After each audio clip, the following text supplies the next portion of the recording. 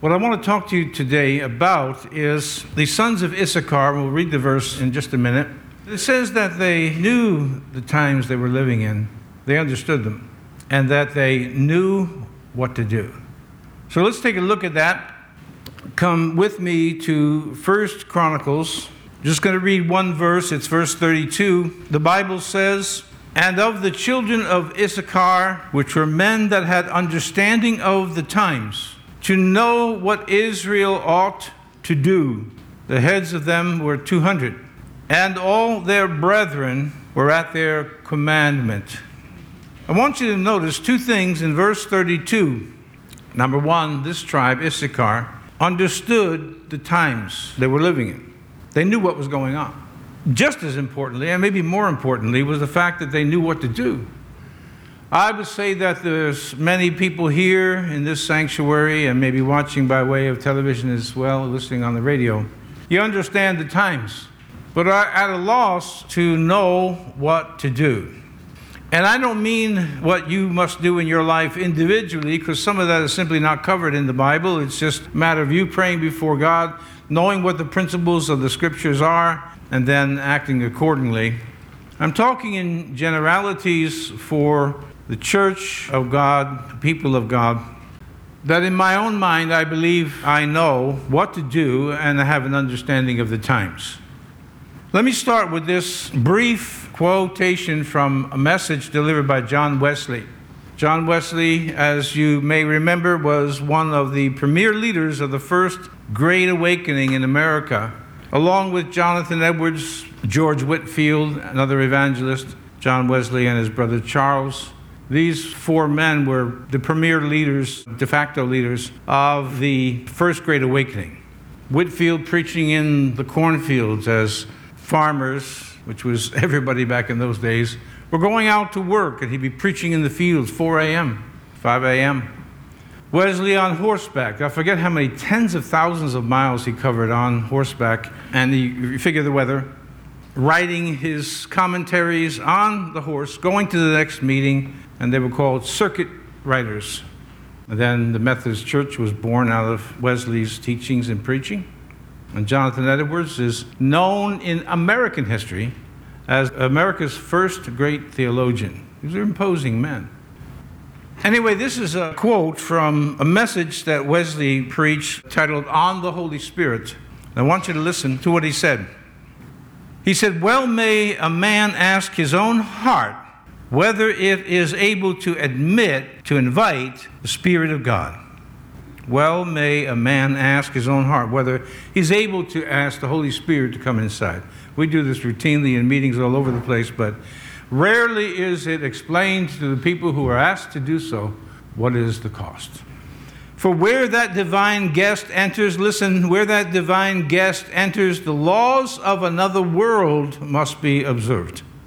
The body must be given up to martyrdom or spent in Christian warfare as unconcernedly as if the soul were already provided of its house from heaven. The goods of this world must be parted with as freely as if the last fire were to seize them tomorrow. Our neighbor must be loved as heartily as if he were washed from all his sins and demonstrated to be a child of God by the resurrection from the dead.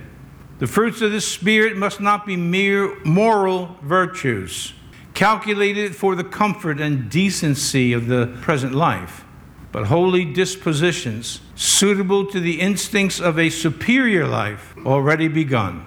Thus, to press forward where the promise of life calls him, to turn his back upon the world and comfort himself in God. And everyone that has this faith perceives to be just and necessary, and forces himself to do it. Everyone that has this hope does it gladly and eagerly, though not without difficulty. But he that has love does it with ease and singleness of heart. Basically, what Wesley was saying here in that message on the Holy Spirit, number one, well may a person ask themselves, am I ready to have the Holy Spirit come into my life?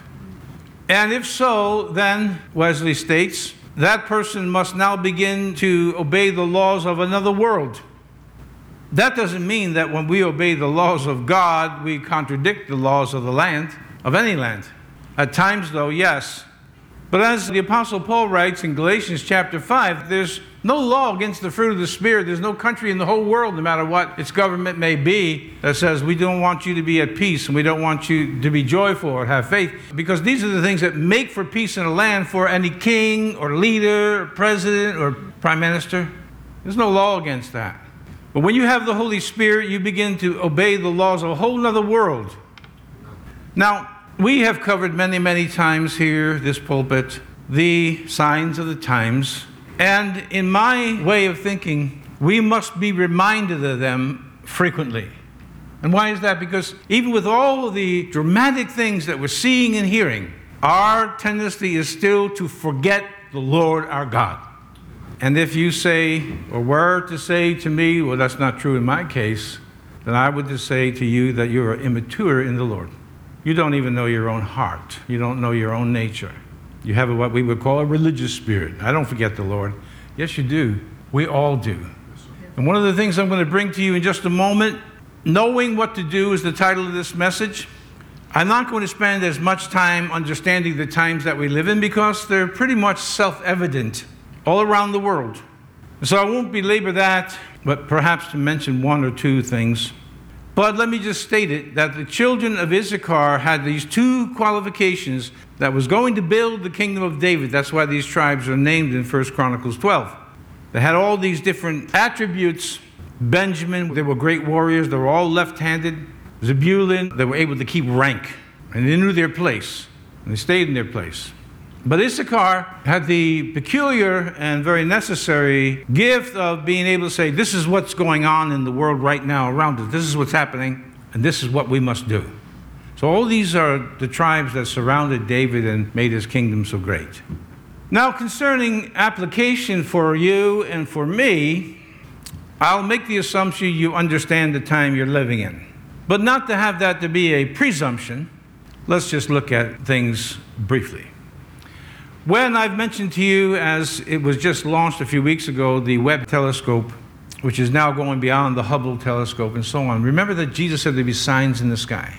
And we have a tendency to think of supernatural things, but I would suggest to you that we are now able to see things that no other generation has ever seen and submit it to you as evidence of signs.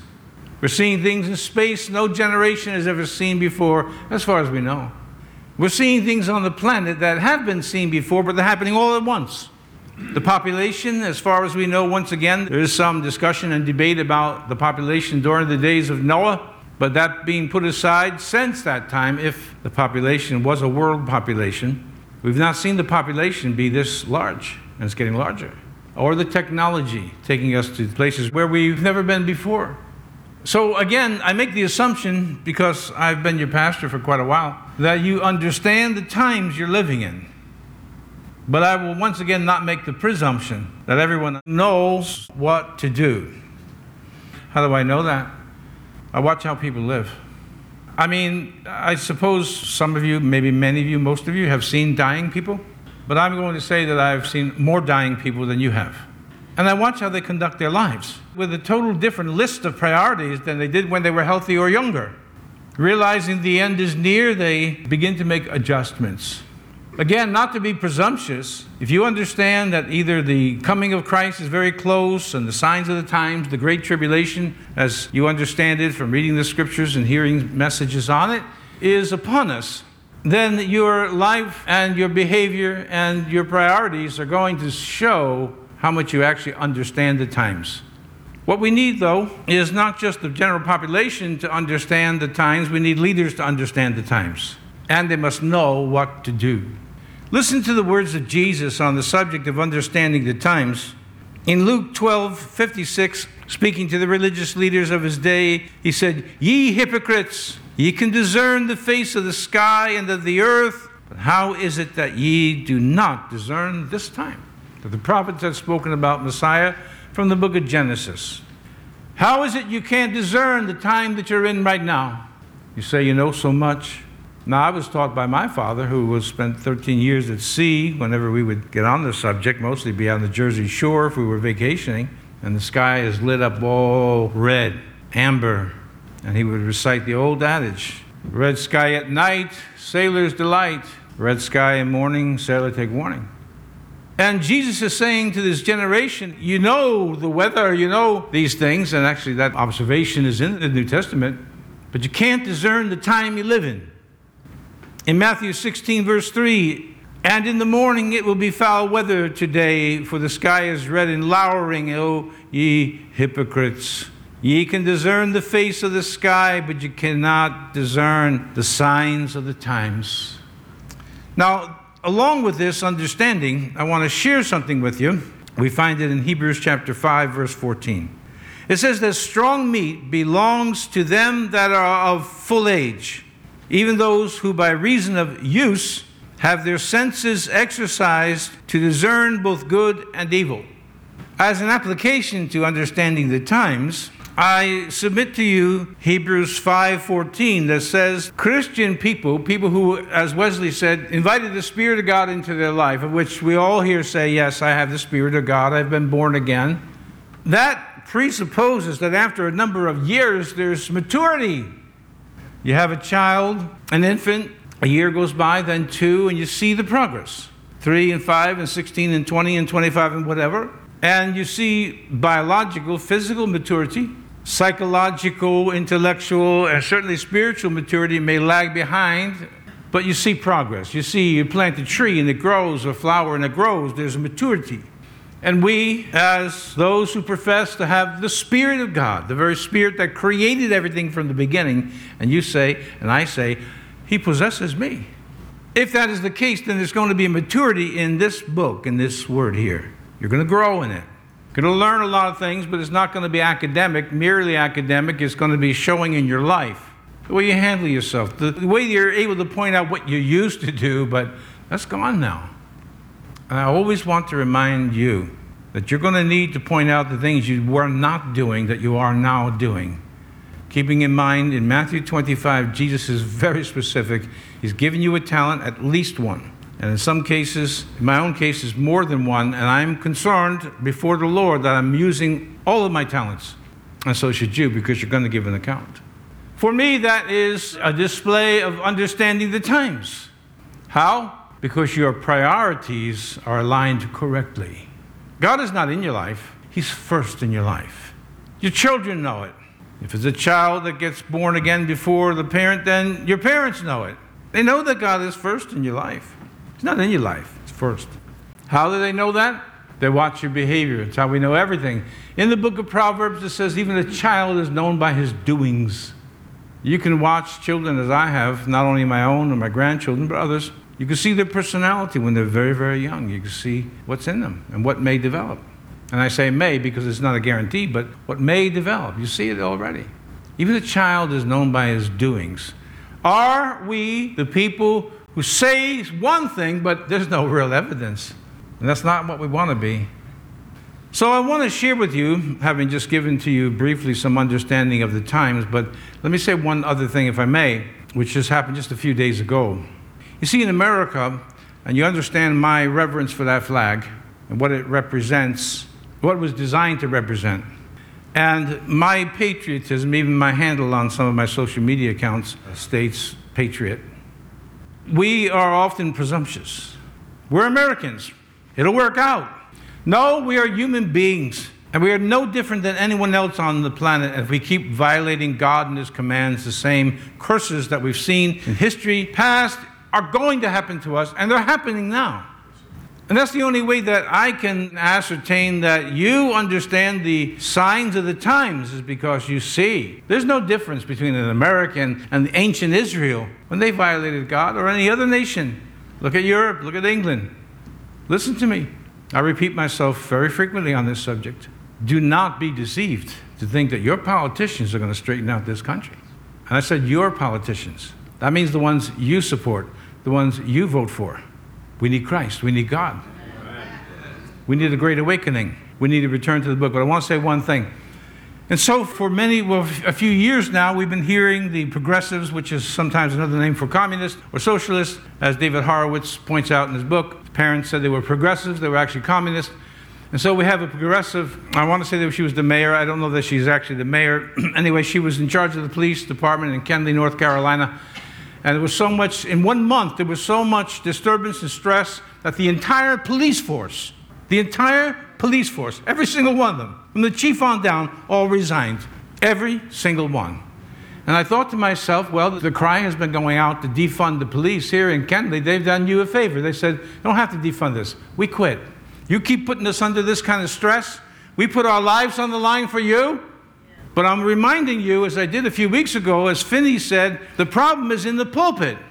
Because many of these people in North Carolina, South Carolina, upstate New York, doesn't matter where you go, when they go and hear a preacher talk, it's all about you. And I don't want to ride on this hobby horse, but just to make the point, a preacher doesn't go to the pulpit to tell you how to lose weight. The preacher doesn't go to the pulpit to tell you how to have self-esteem. You can get that from any other source. The preacher comes to the pulpit to give you the word of the Lord, the word of God.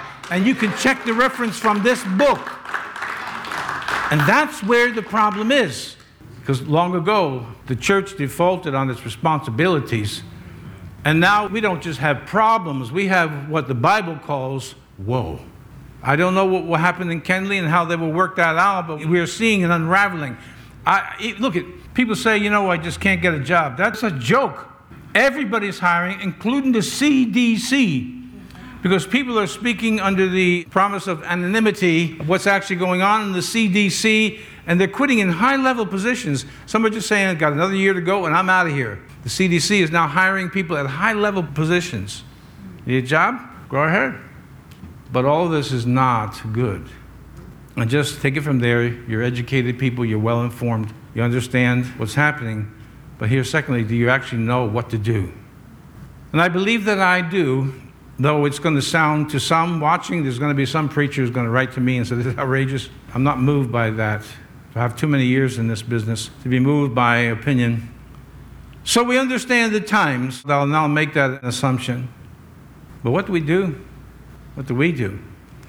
I'm under the sincere conviction that the major problem that we have inside the church was the neglect or elimination of the fourth commandment. Remember the Sabbath day to keep it holy. It's a special day. It's not like any other day of the week, and it's not to be treated like any other day of the week. And so I want to read this to you. Heman Humphrey was a theologian in the 19th century, and already the Christian Sabbath, which is Sunday for us, was eroding. Finney talked about it too. He lived during the same period of time. But listen to this. Humphrey wrote these words. He said, very few will pretend to deny the utility and importance of the Christian Sabbath, which again for us is Sunday. Its immediate advantages are seen to be numerous and great, for it offers timely and needful rest to all the laboring classes of society. And remember, this is written in the 1800s. It promotes cleanliness and ministers in a very high degree to health, physical, and intellectual improvement. That's when preachers were actually, educated, smart. It kindly remembers the working animals and releases them one day in 7 from their toils. It divides time into portions highly convenient for the transaction of worldly business. And let me just say one thing. So 1 day out of 7 is a day. Sabbath means stop. And there was a time when we first moved here 35 years ago. I've told people I could close my eyes, not that I did, but I could close my eyes for the stop sign, just roll out onto Market Street, come down here. It was never any traffic. It was Sunday. Now it's not any different on Sunday than it is on Wednesday, Thursday, Friday, or Saturday. There's no difference at all. Stores are always open. And that's what he was saying here. It divides the time, and thus helps to regulate the various intercourse of a great community. It restores the man of 1,000 cares and perplexities, certainly that's our generation, to the bosom of his family. Remember when families used to spend Sundays together? That's gone by the wayside, and it's gone by the wayside because of the negligence and the dismissal of the fourth commandment. It affords, let me say this again, it restores the man of 1,000 cares and perplexities to the bosom of his family, and affords time for reading, for reflection, and for the religious instruction of children. Let me stop there and say this. If you don't bring your children to church and let them be taught the word of the Lord, the word of God, and we have an excellent children's program downstairs, it's a guarantee, so mark it. Someone's going to be teaching them after they leave your home. So you must teach them the Word of God. You must teach them how to pray. You must teach them the things of God, and then bring them to a church. This church is one. There's others that will teach them the Word of God, because when they go into the school at grade school level, not before they get to the university, at grade school level, they're going to be confused about gender. They're going to be confused about the world, and the teachers are now endorsing it. In the state of Washington, I was reading how they can give your child an antidepressant without your permission as a parent. You wonder why your child's acting a little sluggish or something. What's wrong? They don't need you. In many states, your child, your daughter, are going to have an abortion that you don't have to know about it. Who gave them all this authority? I told you this a few weeks ago. We did. Since we defaulted on our duties, since right was no longer right and wrong is no longer wrong, and who really knows? We need a return to the Christian Sabbath. By its weekly return, Humphrey wrote, it rebukes our worldliness, and by bringing the rich and poor so often together to worship God and receive instruction from His Word, it tends exceedingly to remove prejudices, soften asperities, which means harshness of tone. You know, the way we get caught up and we're stressed, and so we speak in harsh tones. It relieves that, he says. It rebukes our worldliness, elicits kindly feelings, checks the growth of pride, avarice, and sensuality. And on the other hand, to encourage truth. Temperance means self-control, often applied to alcohol, but self-control. Brotherly kindness and charity. In addition to its mighty influence upon our eternal interests, the civil and political benefits of the Sabbath are indeed too many and too great to be estimated. It is a far surer guarantee for the perpetuity of our free institutions. That means the government. That means our country. And he's American, so he's writing it for Americans, than all the physical resources of the country. It is, in short, the true palladium, which protects the temple of liberty as well as the Ark of the Covenant. I have long since believed of the Ten Commandments. I mean, no pastor theologian is going to argue with me and say, Christians are allowed to murder, we're under grace, or they can lie and they can perjure themselves in a court of law, or they can profane the name of the Lord. Nobody argues against the 9, but that's that fourth. But I look at it as the thing that holds together. The first 3 belong to God. Not to take His name in vain, not to have other gods before Him, and not to treat God with disrespect and so on. And then the other 6 that lay after that, honor your father and your mother, and not to murder and kill, and all of these things, commit adultery. 6 belong to our relationship with each other. 3 belong with our relationship with God, and it's the 4th that holds them all together. Because if you're not here to hear the preaching of the Word of God, you will forget. And do not say, not me, I never forget, because you do. We all do. I know I do, and I do this full time. And I'm not someone who's a slacker. Whatever I focus on intently and intensely. And I forget. If I forget, I make the assumption that everybody forgets. And without the sanctity of that one day, the Christian Sabbath, again we call it on Sunday, not our topic for today as to why, without that, these commandments just go. And I present to you as evidence what you're seeing going on. 1961, when we said no more prayer in school and no more reading of the Bible, we had a case right here in this city here. Well, over 20 years ago now, young girl was sitting, she belonged to our church, was sitting on the steps of the school reading a Bible, waiting for her ride. One of the teachers came out and said, what are you doing? Oh, I'm waiting for my ride. I said, no, what are you reading? Reading the Bible. You can't read that on these steps. Now, who did that? We did that. The pulpiteers did that. They let it go. So the world said, fine. We'll take advantage of the things that you're letting go of. And they have. We need to return to the Christian Sabbath, and it's not going to start with the government. It's not going to start with an act of Congress. It's going to start with individuals, people like you, people like me, in communities around the country that can gather together and recognize the sanctity of the Christian Sabbath, which is Sunday, and bring their children, bring their families. And everyone who professes to have the Spirit of God, as Wesley did, is now living by this set of laws from another world, not from this world. You say, oh, but Pastor, my boss this and my boss that on Sunday. And I've told you my stories before I was a pastor. I had it made up in my mind that when church is open on Sunday, I will be there. And how God just truly honored that. Caused my boss, when I was letter carrier, to rearrange the schedule, pay regular men double time to take my place as the lowest guy in a staff of, 75 or 80 letter carriers so I could go to church on Sunday. And how did he do that? How did that happen? You're going to find this strange about what I'm about to say. I mean it. You're going to find it strange because I went to God and prayed. Yeah. When I first arrived here years ago, and our church was just growing and growing and growing and growing, I had some pastors in the area say, "What are you doing?" I said, "Well, we're praying." And they would say to me, a few said to me, "I know that, but what are you doing?" I said, "We're praying." And again, they would say, "Yeah, well, I understand that, but what are you doing?" "You mean preaching? What are you talking about?" I've never been a clever CEO type guy. I'm not saying I don't have the brains for it. I just don't have the conviction for it. Jesus said, "My house shall be called the house of prayer." Preaching of the word and praise, as I posted yesterday on social media. That's the purpose of why we're here. A beautiful song service today. Amen. I want to say this so respectfully because it's difficult to say it. But sometimes I say to myself, we're actually better off with less people doing the song service. Because I know that the ones that are here really to praise and sing.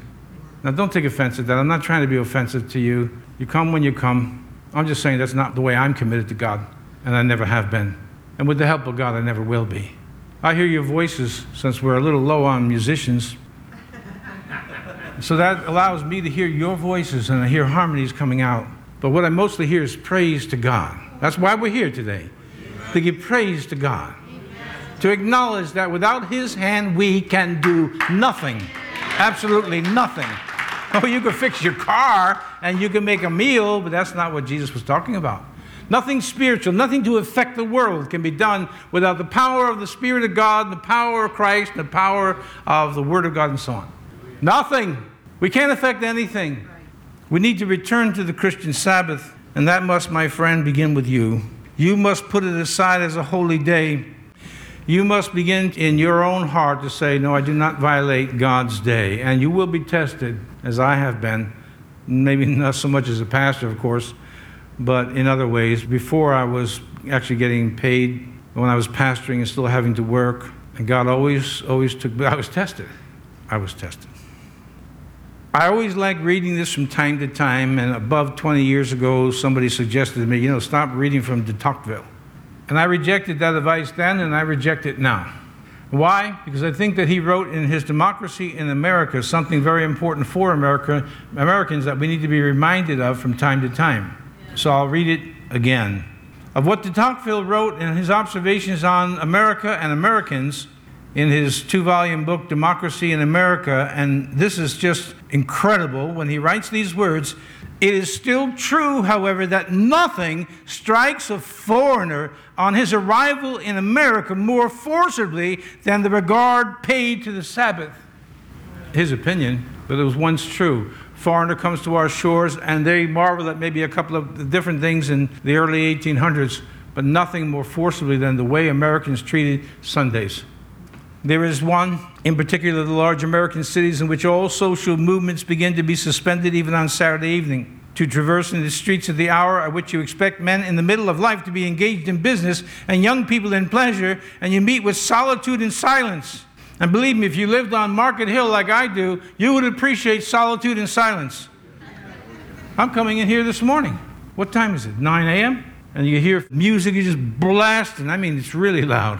I'm hearing vulgar words and all of this stuff. And I'm not being judgmental as much as I'm saying, I pity these young people. I pity these people.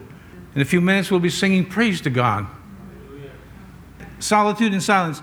Not only have all ceased to work, but they appear to have ceased to exist. Neither the movements of industry are heard, nor the accents of joy, nor even the confused murmur which arises from the midst of a great city.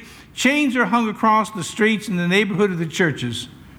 I told you this, and I'm going to remind you this. Back in the 1960s, when I was playing in a championship fife and drum corps, we went to Ocean Grove, New Jersey. We had a parade there, a gig, and we were staying overnight because there was something following the next day. Ocean Grove was a Methodist town, and it still has an auditorium that was made for preaching. I don't know what they're doing these days, but that was back in those days. And some of the young people tried to slip out at night in the cars and go to different places, and guess what was put up? It was a gate and a chain around it. That was left over from the colonial period as well as the 18th century. On Saturday night, they chained the cities. Nobody's going anywhere. There's no business. It's the holy Sabbath of God. That's in my lifetime. I remember them talking about, I was a young kid at the time, but I remember them talking about they tried to sneak out and they couldn't because the gates were locked. And I think if we're going to return to the Christian Sabbath, that's what's going to have to happen. It's going to be one community at a time. that's going to say we refuse to do business. This is the Lord's day. We're going to honor it. I thought if I opened a business, and I had one in mind in particular, I'm not going to, I don't think, but I'm just saying if I did, I just pictured how the people would react when I tell them we're not open on Sunday. But in my own inimitable way, I would also tell them if you don't like it, don't join. Go to some place that's 24/7. Let me say this to you again, respectfully, and remind you. I'm your pastor, for most all of you here. I am not available 24/7. God is. Amen. You can wake up at 4 o'clock in the morning and call on God and He'll answer. You can wake up at 4 o'clock in the morning and call on me. I'm not answering. And you say, oh, you're being silly. I've had calls at 3 o'clock in the morning. Not for some really bad disaster. I had a call a couple of years ago, 3 o'clock in the morning, because some man's having a fight with his wife. So you should come down here and straighten her out. That's a sickness. If it's not a devil, it's a sickness. 3 o'clock in the morning. I wouldn't have did it at 12 o'clock noon. It doesn't matter. Anyway, we like this phrase, 24/7. Yeah, all the movers and the shakers are doing that today, but it's not aligned with reason, it's not aligned with good intelligence, and it's certainly not aligned with the Word of God. We need to return to the Christian Sabbath. Number 2, we need to return to the prayer life. I emphasize life, not prayer time. The prayer life. I set out when I was younger to do what the Scriptures say, is to pray without ceasing. Do I have a prayer time? Sort of. I get up, first thing, grab my coffee, sit down, first thing is the Bible. That's always been my habit. I do some reading, I do some reflection, I do some meditating, but that's when my day begins, and that's when my prayer life begins. You come to mind, somebody comes to mind, somebody's got a request for me, I'm praying in my car all day long. I'm not saying you shouldn't have a prayer time, I'm just saying that I really actually don't. I'm trying to become the prayer life, constantly praying. At all times, that's what the Scriptures say. And I think that that's what you should shoot for too. Pray without ceasing. We need to return to the life of prayer. And Jesus went into the temple of God. This is Matthew 21, 12, 13, and 14. And Jesus went into the temple of God and cast out all them that sold and bought in the temple, and overthrew the tables of the money changers and the seats of them that sold doves, and said unto them, it is written, my house shall be called the house of prayer, but ye have made it a den of thieves. And I've always found it remarkable. Right after that it says, and the blind and the lame came to him in the temple, and he healed them. Because of the, quote, business, and I mean business in a literal sense, because of the business of the church, of people selling things. I mean, I've met Christian artists and so on that will actually talk about their CDs or whatever being product. I mean, maybe I'm splitting hairs and being a little bit too overboard with it, but I don't think that's a proper term. You're in ministry. You're here, like Wesley said, to be ready to meet the Lord at any moment and all of this, to live by the laws of another world. And we have this in the church today. Briefly, for those of you who may not be aware, what I tell you is true. Over the last couple decades, you can go to a church building, and at any point in time, among other things that you can buy, they have McDonald's now inside the church building. My thought on that is this. I mean, there's some scriptures to talk about with that too, but if there's a McDonald's right down the street, why can't you just get in your car and go? Well, I'll tell you right now, I'm on a very, very low-fat diet. That smell of those French fries, it can reach me like a shark 100 miles away. Not only is it a distraction in my mind, but you're merchandising people. Go out and eat. That's a good idea. Take some people from the church, go out to the diner, go to McDonald's. If that's where you go, that's fine. But did you know there are some churches, I don't think they're in a majority, you can even get a tattoo. You come here, I'll give you a tattoo. It's at the point of being bizarre. And I'll just stop that because, I've made mention of other things. Our elder brother up there goes out to Las Vegas, goes to a church, and it's all dark, and they got ice cream sodas. The last time I had an ice cream soda was in what we used to call a soda parlor. What is going on? You like ice cream soda? You like ice cream and all that? There's places to buy it. We got people slurping in the middle of a message. This is the Word of God. This is the church of the Holy God, God's people. We've lost respect. We've lost reverence. We've lost sight. We can no longer, like the ancient priests of Israel, that can no longer put a difference between the clean and the profane. They can just all come together. We need to return to the prayer life. Jesus said to those men that day, he said, you've made it a den of thieves. My house is going to be the house of prayer. And it was then and it still is the house of prayer. not the place of merchandise. He that turneth away his ear from hearing the law, even his prayer shall be an abomination. Now that's a verse. Pastor, you really get that out of the Bible? I really got that out of the Bible. Because see, some teachings on prayer is just like, just talk to God. And that's it. You know what? There are principles behind prayer. One of them is unwavering faith, which I talk about quite often and frequently. The other is that if we're disobeying God here, there, and everywhere, I didn't write this. You understand this? That I didn't write what I'm about to read to you? I did not write this.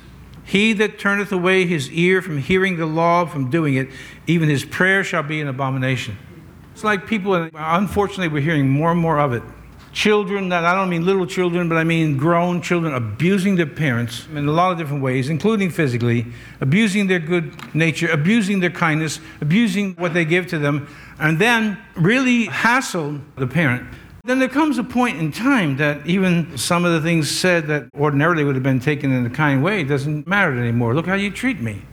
God says in his word, he says, if I be a father, where's my reverence? I'm sorry if this is too old school for some of you, but every once in a while I meet a younger person. You say, well, are you, a stuffed shirt? No, I'm not. I'm really not. I like people generally. But sometimes I'll find a young person, and say, hey, Ray. And I'll say, that's Pastor Ray to you. You say, oh, you're a stuffed shirt. And that's why you don't have, all this and that. I don't want all this and that. What I'm looking for are the laws of another world. I'm not concerned about being the most popular. I'm not concerned about that. If I was, I would be so likable. I would be so likable. Everybody just come, because I would tell people whatever they want to hear. And that, my friend, is the problem we have right now. People are going in, not by the thousands, the tens of thousands, because the preacher is prepared to tell them whatever they want to hear. I know we have more than one person here that's been in the military, and I know we have more than one that's been in the Marine Corps. My son is sitting here. Imagine when you stepped off that bus, son, and they just said to you, how would you like your haircut? Just a little off the sides, please. If you have any problems, you have Staff Sergeant so-and-so over here. Was that your experience there, mister? Yeah. Your hair is still cut the way they cut it from 30 years ago. Just a little off the sides and just trim the mustache. Okay. Get off my bus. And get in my building and all that.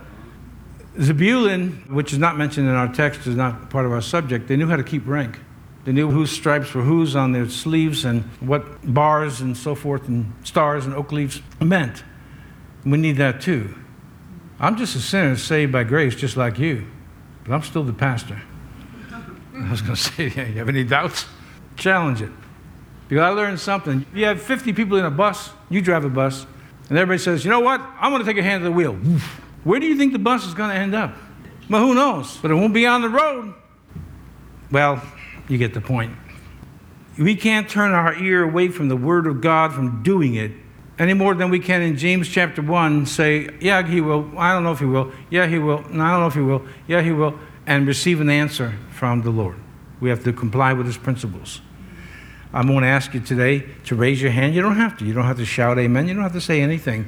But do you want answers from God? Do you want to see? This is how I talk to God. Do you want to see his power in the generation we live in? We got to play by the rules. You can go to McDonald's or Burger King or wherever you want to go, and you can give them your order.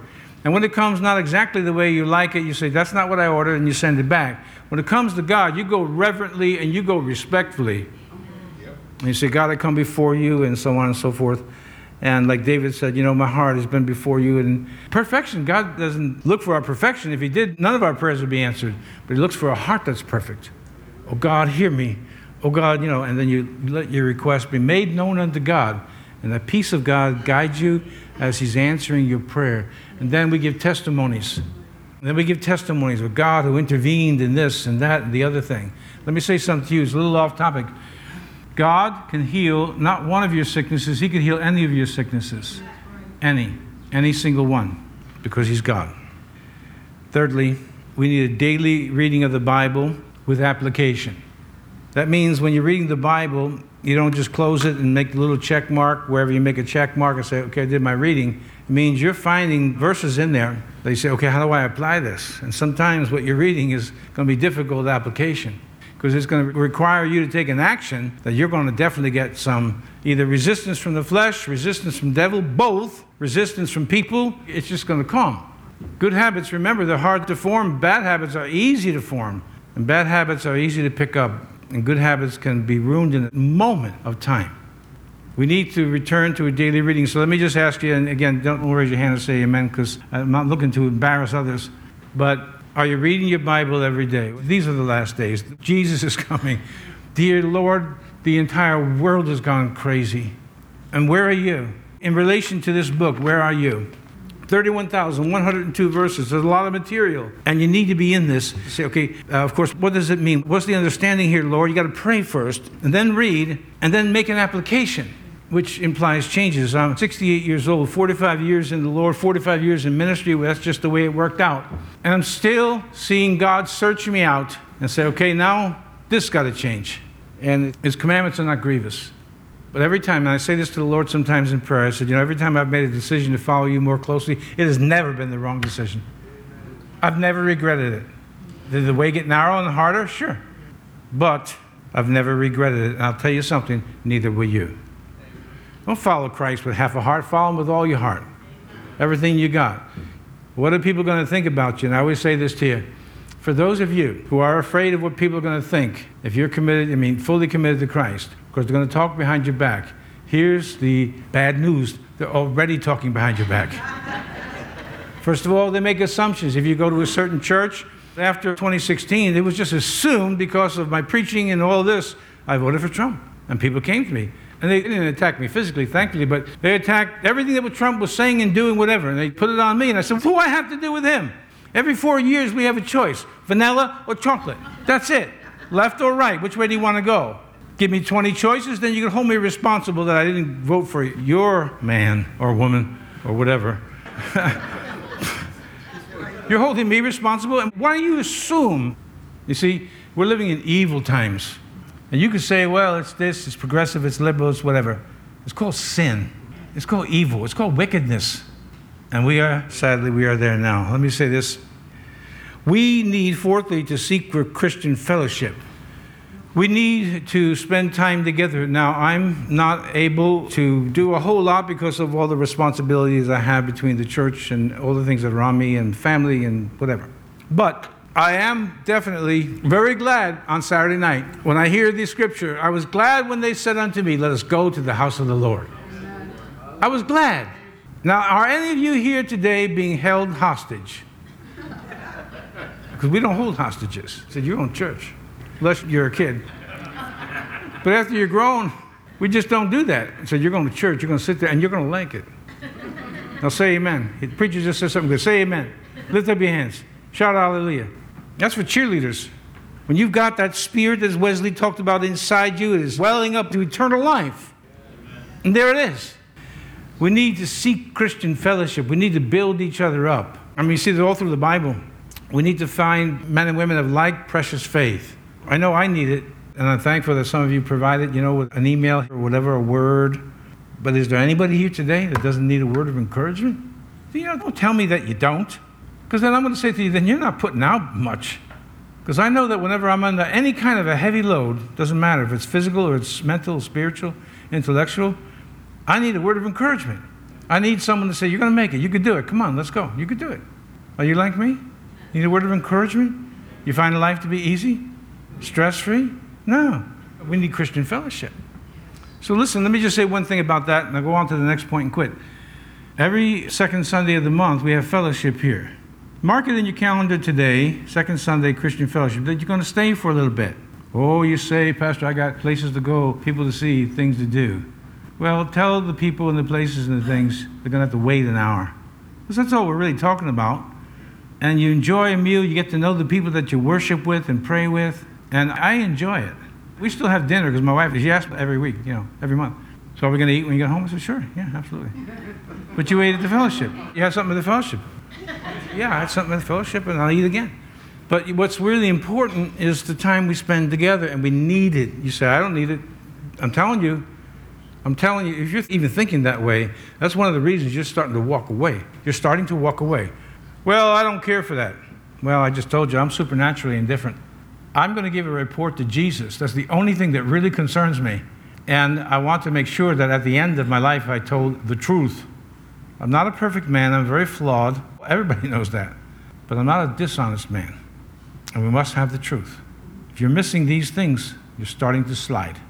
But the devil will tell you, or your own mind will say, I'm not sliding, I'm as good as ever. Let me finish with this, and this is a matter of prayer for all of us. We need to return to biblical preaching, emphasis on the Bible. We need preachers that will rise up and they're not afraid of the faces of the people. And you people I've been with, some of you have been with a long, long time, many, many decades. Guy on the radio some years ago who listens to the radio broadcast said, man, the people in your church must love you the way you preach. So I assume that you do. But I'm proud of you. I really am. And I often tell people about the church, how things going. I said, well, you know, I got a real good group of people. I really do. Almost everybody. Some of those issues and problems we had years ago, they don't exist because just preach them out. Just keep turning up the heat. Who's getting hot? Really? Why don't you find a cool place to go? Because you're not changing. There's a message, I'll finish with this on biblical preaching. Let God judge whether I was right or wrong. But it was Palm Sunday years ago. Some of you were there. And I knew that the church as a whole was just not living right. I mean, not everybody, but just some. And it was causing problems and had an uncomfortable spirit when I was in prayer. And I decided to preach about Jesus coming to church with a whip. And that was the title of the message. The day God came to church with a whip. So I happened to, which I don't do very frequently, I just happened to mention to my wife the night before. I said, well, this is what I'm going to preach on tomorrow. It's Palm Sunday. She said, well, you better be prepared for the repercussions. So I'm prepared. And I told the people that day, I said, you know you're not living right. You know it. I know it. You know that you don't agree with the vision of this church or the pastor. And then there was the bomb. I said, so I'm asking you to leave and find another church. Oh, people went nuts. Well, some, not all. I had a little Princess telephone that was covered during the message on a silver serving tray. I said, I found the method that the devil has used to kill the church, you know. I had it covered for most of the message, and I ripped off the towel, put the phone to my ear, and I said, hi, you know, so-and-so, yeah, what do you think about Pastor Ray? Yeah, well, you know. And then I went around the church, you know, hey, what about Sister, you know. And all the gossips that were in the church, they were livid. That one little illustration got to them because they heard the voice of God say, you're the man. I didn't say it. You're the man. I was just doing it by prayer and a sense of intuition. Biblical preaching will not please everybody, so get used to that. Biblical preaching will not always please you. Biblical preaching doesn't always please me. The greatest messages that had an impact and change in my life came from preachers that I didn't want to hear what they were saying, but I knew they were right. And the preachers that I adored and loved were good. I mean, they were encouragers or whatever, but very rarely did it change me. I was changed when I was challenged. And I'm challenging you today. Obviously, there's nothing we can do about an order coming from Congress to now make Sunday the Christian Sabbath, and you're not going to get it from many church leaders either. But it should be in your heart a decision to sanctify that day. 2, to return to a life of prayer, yourself, individually. Number 3, read the Bible daily. If you've lost the habit, okay, fine, get back to it. Tomorrow, no, today, this afternoon, get back, read it. 4th, pray for the pulpits of America. Pray that God will raise us up, because if not, dear Lord, I tell you, my heart grieves what I see. My little grandchildren, the little kids, even my own children that are grown, what they're facing. And I say to myself what I heard Jesus say on the cross, my God, Father, they don't know what they're doing. They don't know what they're in for. They don't have the knowledge of history, biblical history, of history in general. We need Christ, and we need Him desperately. You understand the times. You say, well, yeah, Pastor, there's certainly some challenging, difficult times, but do you know what to do? This is what we must do. Christian fellowship, I forgot to mention that too. We need that. So let's pray. I want to pray for America. I want to pray for our country. And then for the churches, and for them, lastly, for you and me. God help us. Lord, we're here together today, and we could name so many, many things that are going on. Horrible things, evil things, wicked things, that I don't think even 15 years ago people could foresee what was going to happen. But yet, to know history, we see it repeating itself in a nation that has forgotten God. Help us, God, in America. Send us a third great awakening. Send us preachers that will lead people to you. Once again, fill up the churches and fill up the seats, people that will seek you with all the heart, soul, mind, and strength. We pray, Lord, for the churches, that they will be strengthened. The ones that are preaching the word, strengthen them, fill them with your Spirit, touch them, help them, anoint them. And lastly, Lord, I pray for this fellowship here. In my own understanding, where Satan's seat is, and yet greater is he that is in us than he that is in the world. So I ask you, God, to pour out your anointing on Time for Truth Ministries. I ask you, God, to touch those who heard this message today. Touch and lead their hearts to you, fully committed, both feet in, living by the laws of another world, by the Spirit of God. And God, we look to you for, once again, without you, we can do nothing. Help us, God. We need your help today. So, Father, we close this service as we have for many, many, many years. Remind us today, during the week, to love you with all of the heart, all of the soul, all of the mind, and all of the strength. Then to love one another. Cause us to be a Barnabas to others around us, an encourager, to strengthen the brethren. Help us, God. Remind us of these things each and every day. Today, God, we give you all of the praise on this Lord's Day. We give you all of the honor. Everything belongs to you. And we pray that in Jesus' mighty name. Can everybody say amen this morning? Amen.